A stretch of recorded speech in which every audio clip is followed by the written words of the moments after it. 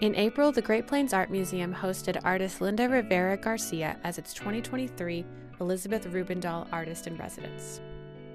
The Elizabeth Rubendall Foundation has generously funded an Artist in Residence program at the museum since 2006. Artworks are commissioned by the museum to become part of the permanent collection, and the artist completes the commissioned artwork at the museum. The full artistic process is on display for visitors as well as school groups, creating a unique program as well as enduring art. Rivera García is a Mexican-American Chicana artist, teacher, and storyteller who has been sharing her culture throughout Nebraska for decades.